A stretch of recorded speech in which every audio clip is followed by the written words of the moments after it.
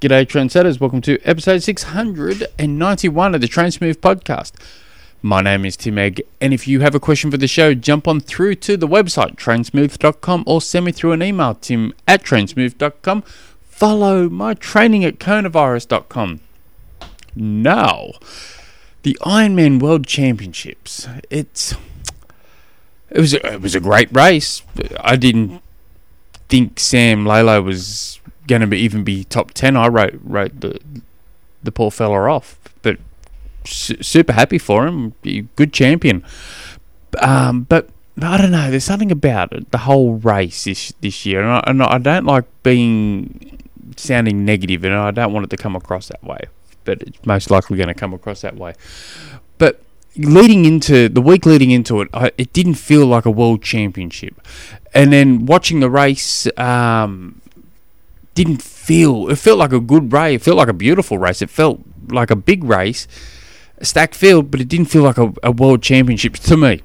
And fair enough, it was probably overshadowed from my end because as the races started, the Newcastle Knights were playing a final game, and I was trying to watch both at the same time, but that wasn't working out for me. I was yelling and screaming at the rugby league the whole time, and just more or less carrying on like a pork chop at that.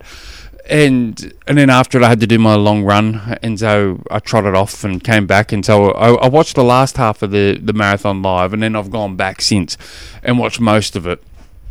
And it looks like a magnificent race, but it just did not feel like a world championship to me. And maybe I'm tuned into visualising the lava fields in the background and thinking, my God, they're running on the sun there. But didn't have that same vibe. I don't know, maybe it will... maybe I'll, gel to it as time goes on. But just was lacking that little bit of something for me. Maybe I'm just being a little bit of a fussy turd. But anyway, today's question, which comes from Astrid, who, if you want to be cool like Astrid, send your questions, training, racing, nutrition. It's all good. We love them all here. Tim@trainsmooth.com is where you want to be sending those bad boys. He writes, if one is training by heart rate, can you use the same maximum heart rate test either on the bike or by run, and then use this number to find your zones? If not, can you talk about why and how you can use the heart rate in triathlon training? All the best. So, you can do a max heart rate test for both bike and run.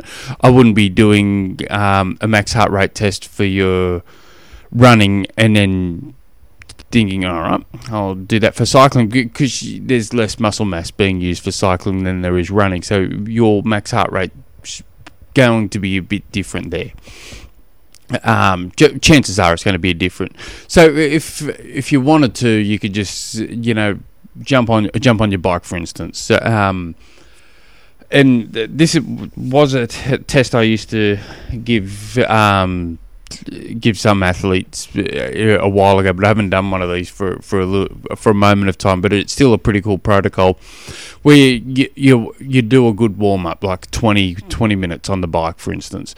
And then you do 3 minutes all out, 1 minute rest, 1 minute max effort, and you can generally get your max heart rate from that.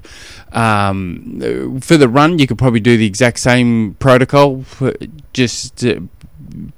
I never did it for the run. I should say I've never given it to anyone for the run because I'm always worried about injuries, and if I was, it'd probably be closer to I'd be saying do that on more of an incline, maybe to limit the risk of injury. And you can, there's calculators out there that will give you zones. And so that's one way of doing it. Another way would be doing a 40 kilometre all-out time trial. on the bike and or a 10 kilometre run, a race, and getting those numbers from there. Another way is to manipulate MAF. So MAF is, especially for long distance triathlons, would be some of the best type of training you could possibly do. So in short, it's 180 minus your age, and then you can take 5 beats off if you're coming back from injury. You can add 5 beats on if you've been running for years, and there's a little bit of movement within that. And then you can go, right, well, there's my MAF heart rate.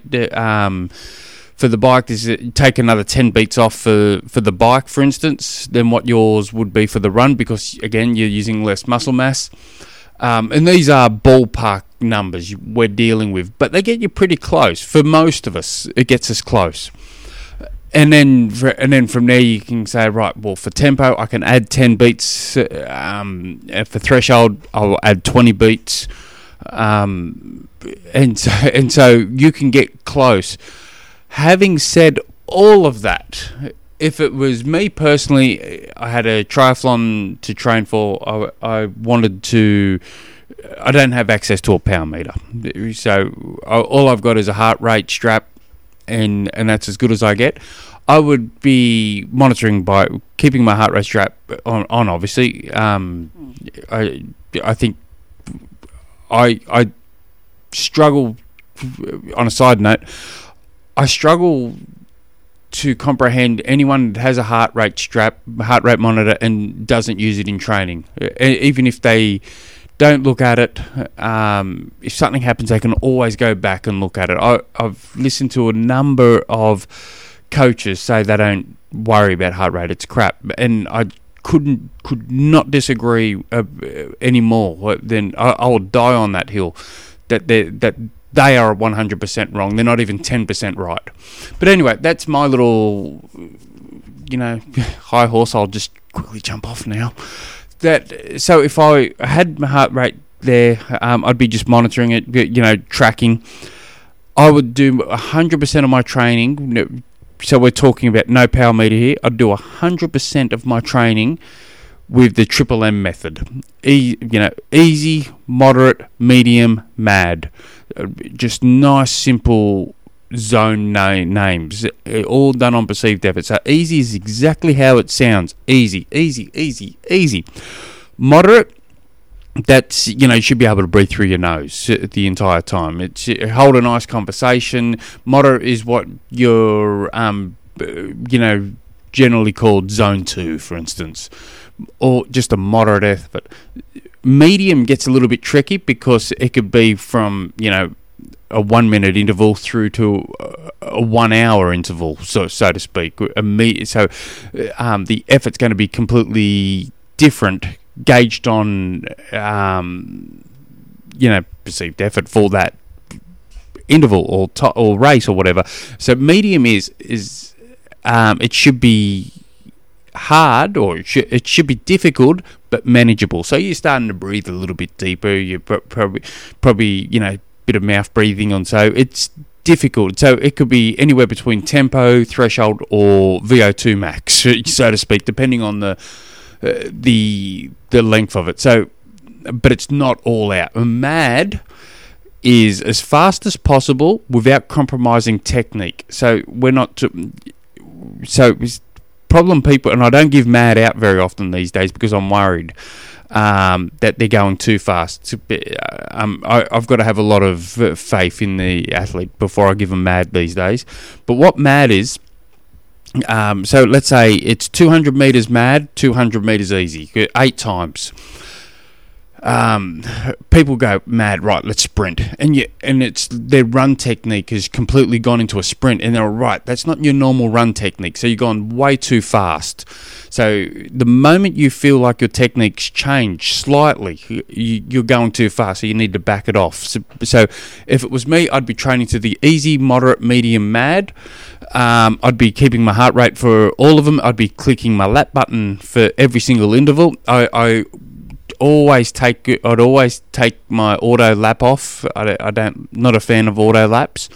I like manually clicking those laps so I know when the interval starts, when the interval finishes, when a hill starts, when a hill finishes, whatever I'm trying to measure.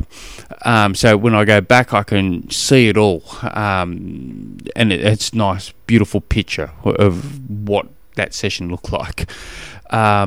So that's kind of, and if it was, I really wanted to train via heart rate, and let's face it, for aerobic training, I do 100% of my aerobic training via heart rate, 100% of it.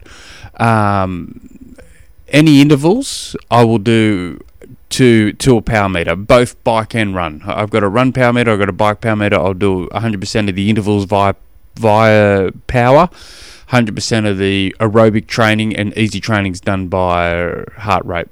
And I'm a big fan of that. But having said that, training pure to power numbers, even for easy sessions or whatever, it gets you in that right zone anyway. So it's not too bad. It's just I just do heart rate anyway. I hope that helps. I don't know if it helps or not. If you guys have any other questions, jump on through to that website, trainsmooth.com. Until next episode, hooroo.